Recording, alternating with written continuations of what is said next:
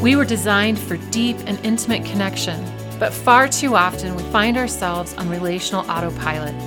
You want the marriage you dreamed of, not the marriage that you're settling for.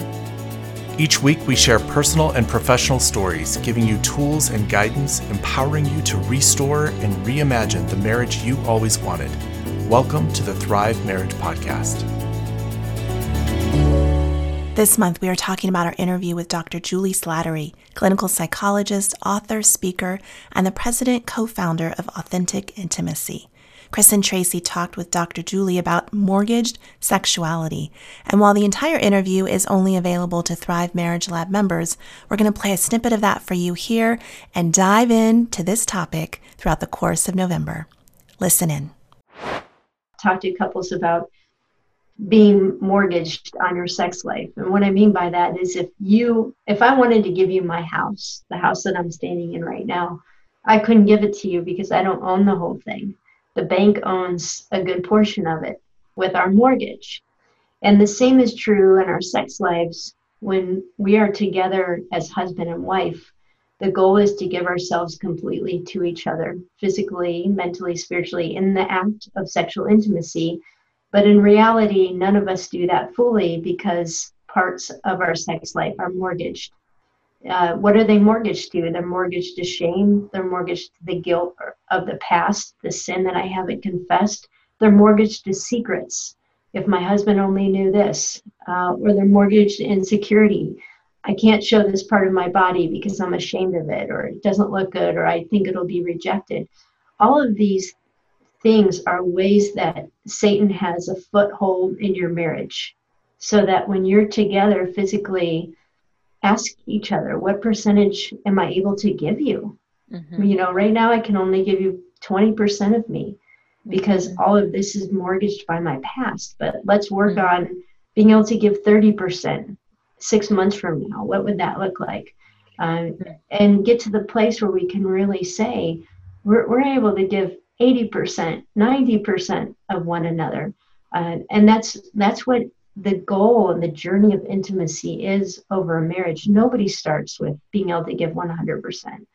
But the problem is many of us get stuck and we don't realize that we're just kind of saying, well, I guess this is the best it's ever going to get.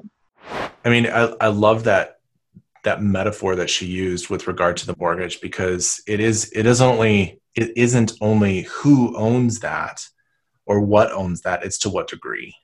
Right. And she talked about, going from 10% to 20% to 30% in the conversation, and how we can have an increasing investment in our relationship, in our sexual relationship with our spouse over time. And yet there's still something mortgaged. There's still some ownership outside of the relationship, outside of the bedroom, that invades that very intimate and private space. And it feels like that's really an important thing for couples to be aware of, is who and how many mortgages. Is there one? Is there two? Is there 20? How many other owners of my sexuality do I bring into the marriage bed? Yeah, I have like 1,000 thoughts. I mean, one of them is who else is in the bedroom? And that has been a question. I know we've both asked that in working with couples. Can we name who else is in the room? And certainly anybody else that's in the room owns a part of you, right? And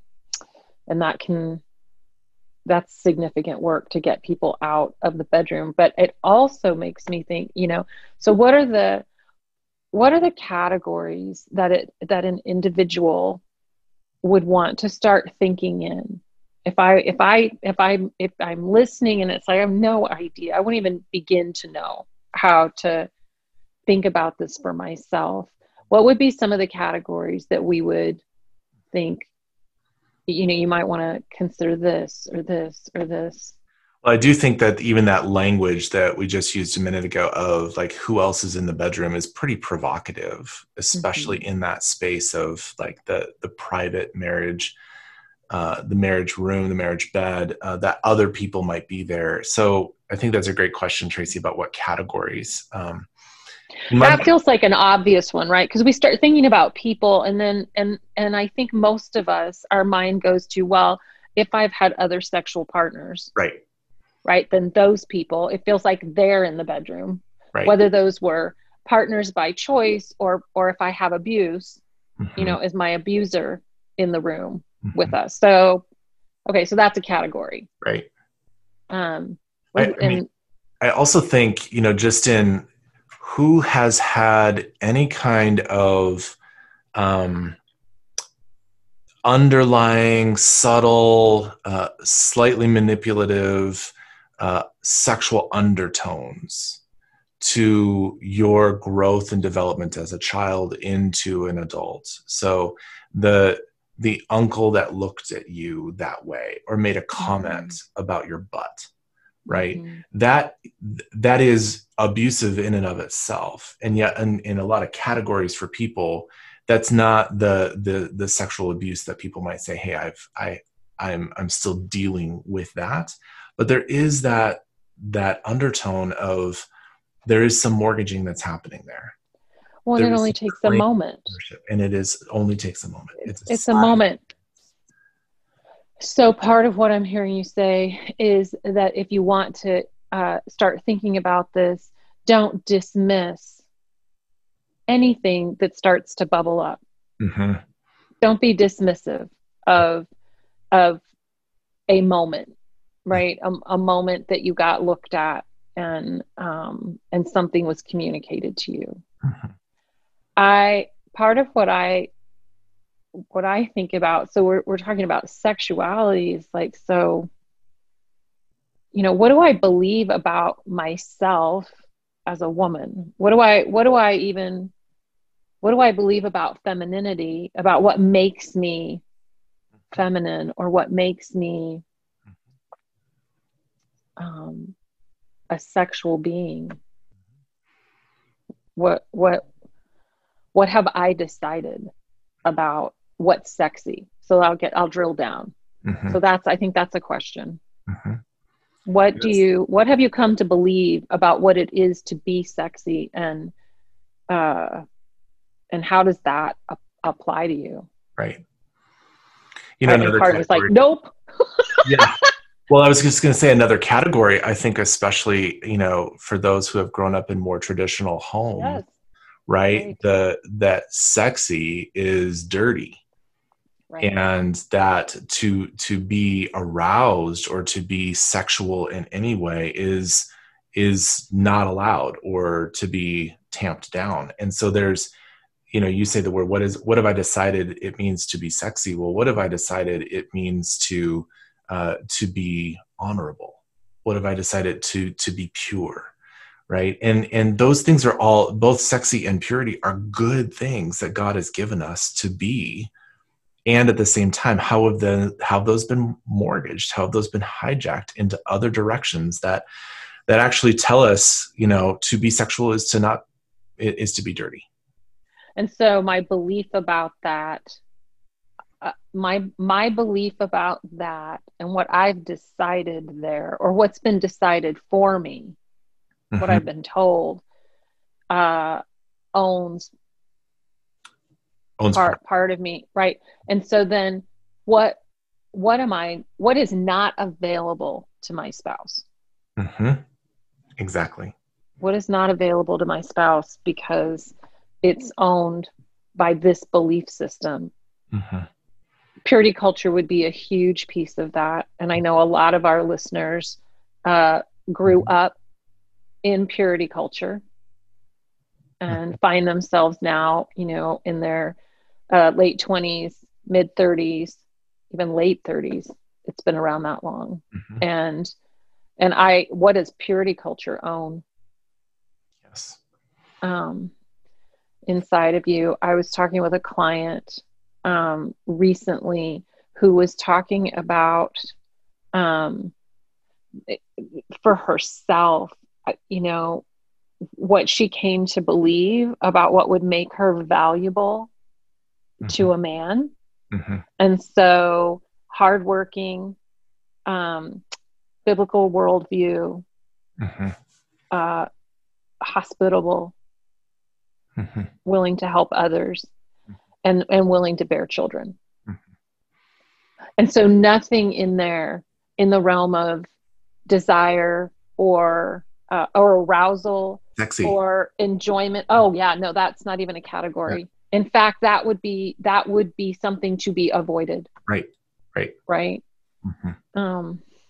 And so, gosh, those things that, like, I can imagine, and I'm old enough that I remember the words around all of that, even as my oldest children, my older girls in particular, were 10, 11, 12, and what was the message we wanted to give them? It all just sounded so good.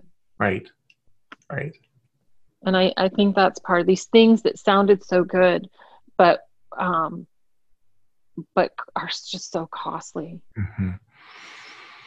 Another category that's super significant in the last 30 years also is the area of pornography, and how much pornography owns of the bedroom, and what man and woman alike, what has been viewed, what has been seen, how we have reacted to that with our, you see something, you get aroused, like all of that stuff is part of the, some of those mortgages. And I hear couples struggle so deeply with that, because what happens in this realm of pornography is that, addiction aside, and all the hijacking of the heart, and all the destructive nature of what pornography does, it actually also,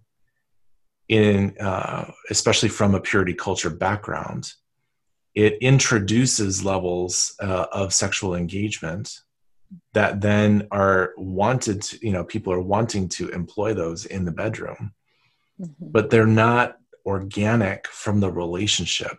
They're introduced from outside.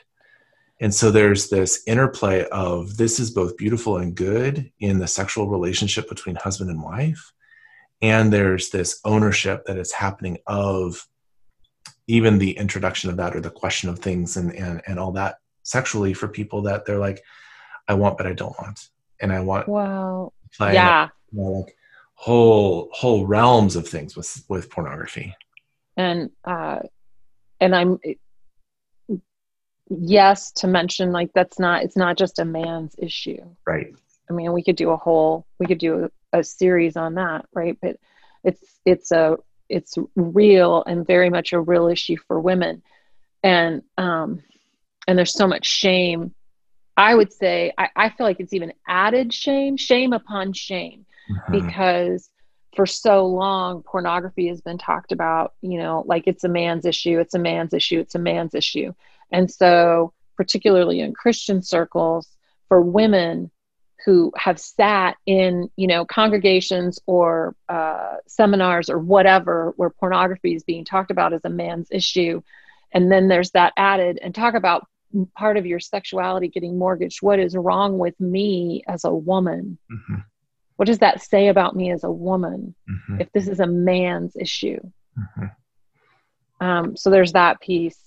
And Chris, I wonder what you would say about this. When pornography is part of what is being brought into the bedroom, the concurrent with that, the lack of presence.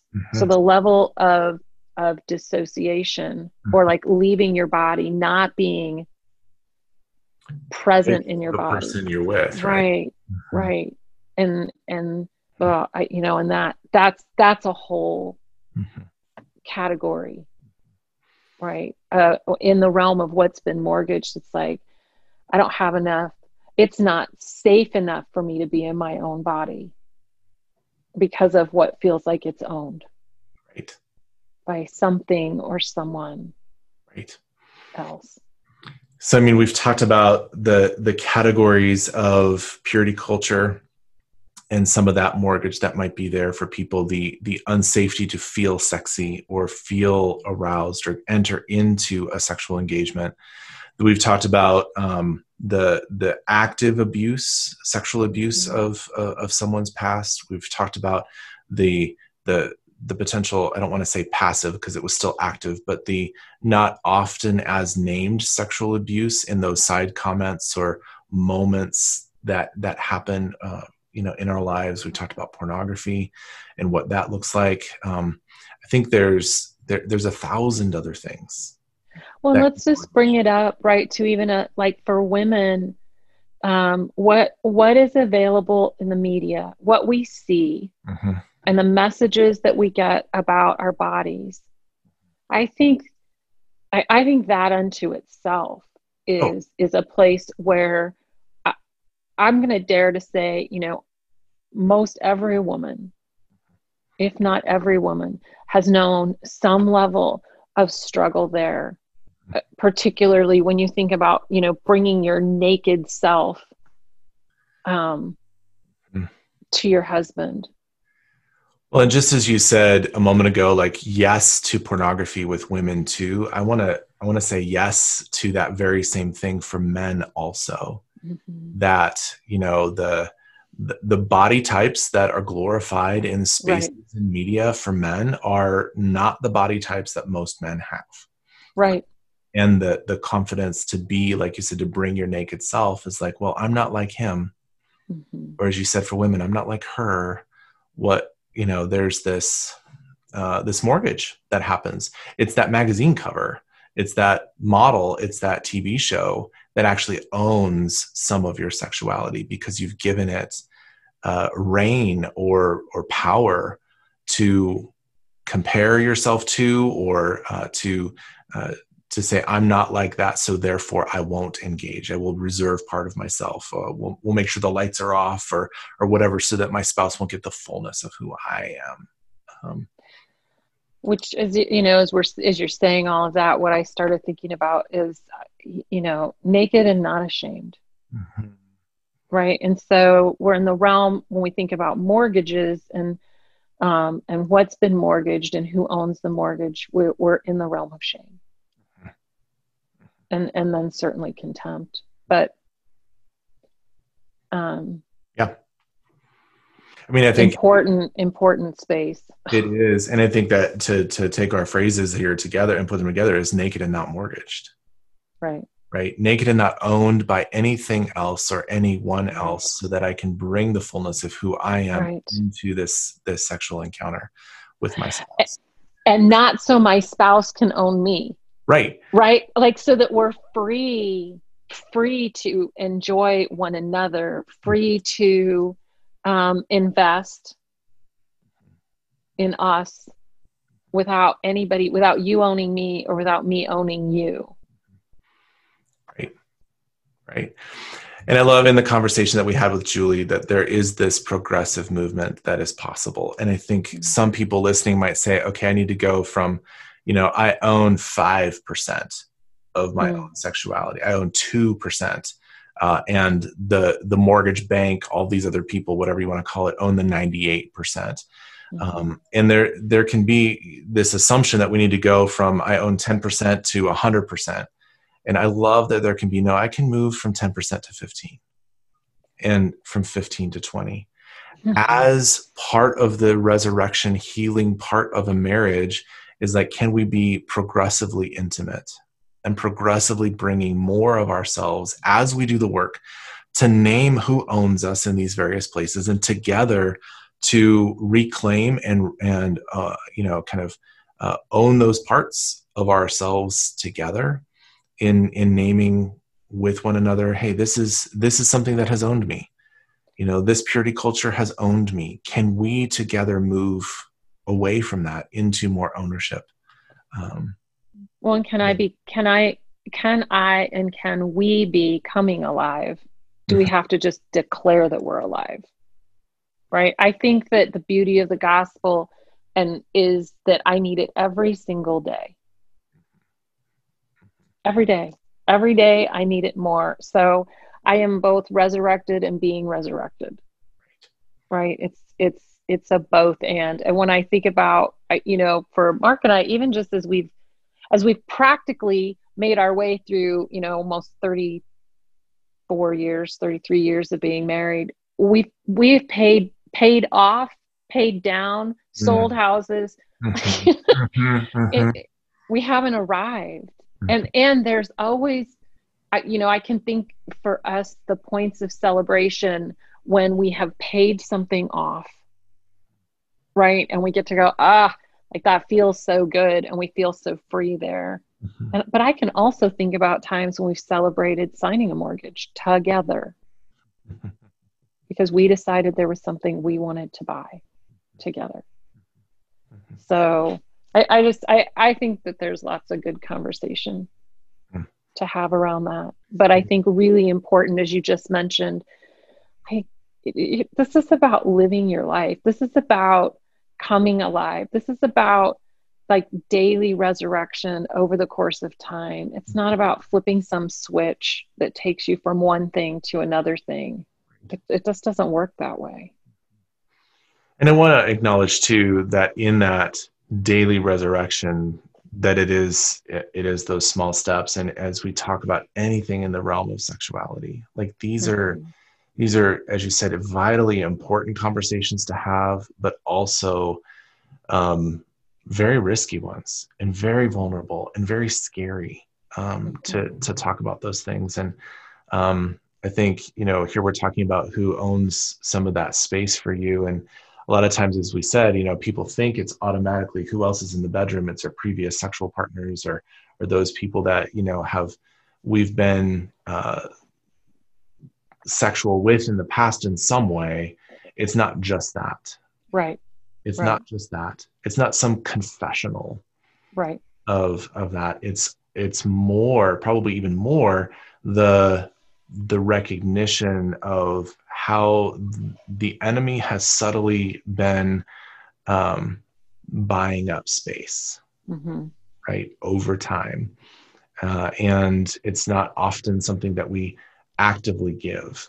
We're not actively selling those things. It's more where he's just finding ways through that magazine cover, through that snide comment from the uncle, through the little pop-up ad for pornography, through some night at the bar with someone. Like it's those little things along the way that are really hard to talk about. Thanks for listening to the Thrive Marriage Podcast, where each week we're bringing you personal and professional stories to help your relationship. You can learn more about us at restorationcounselingnoco.com or find out more about the Thrive Marriage Lab membership community over in our digital laboratories, restorylabs.com. We open membership up only twice a year, so make sure you join the waitlist to be the first to know. We'll see you same time, same place next week.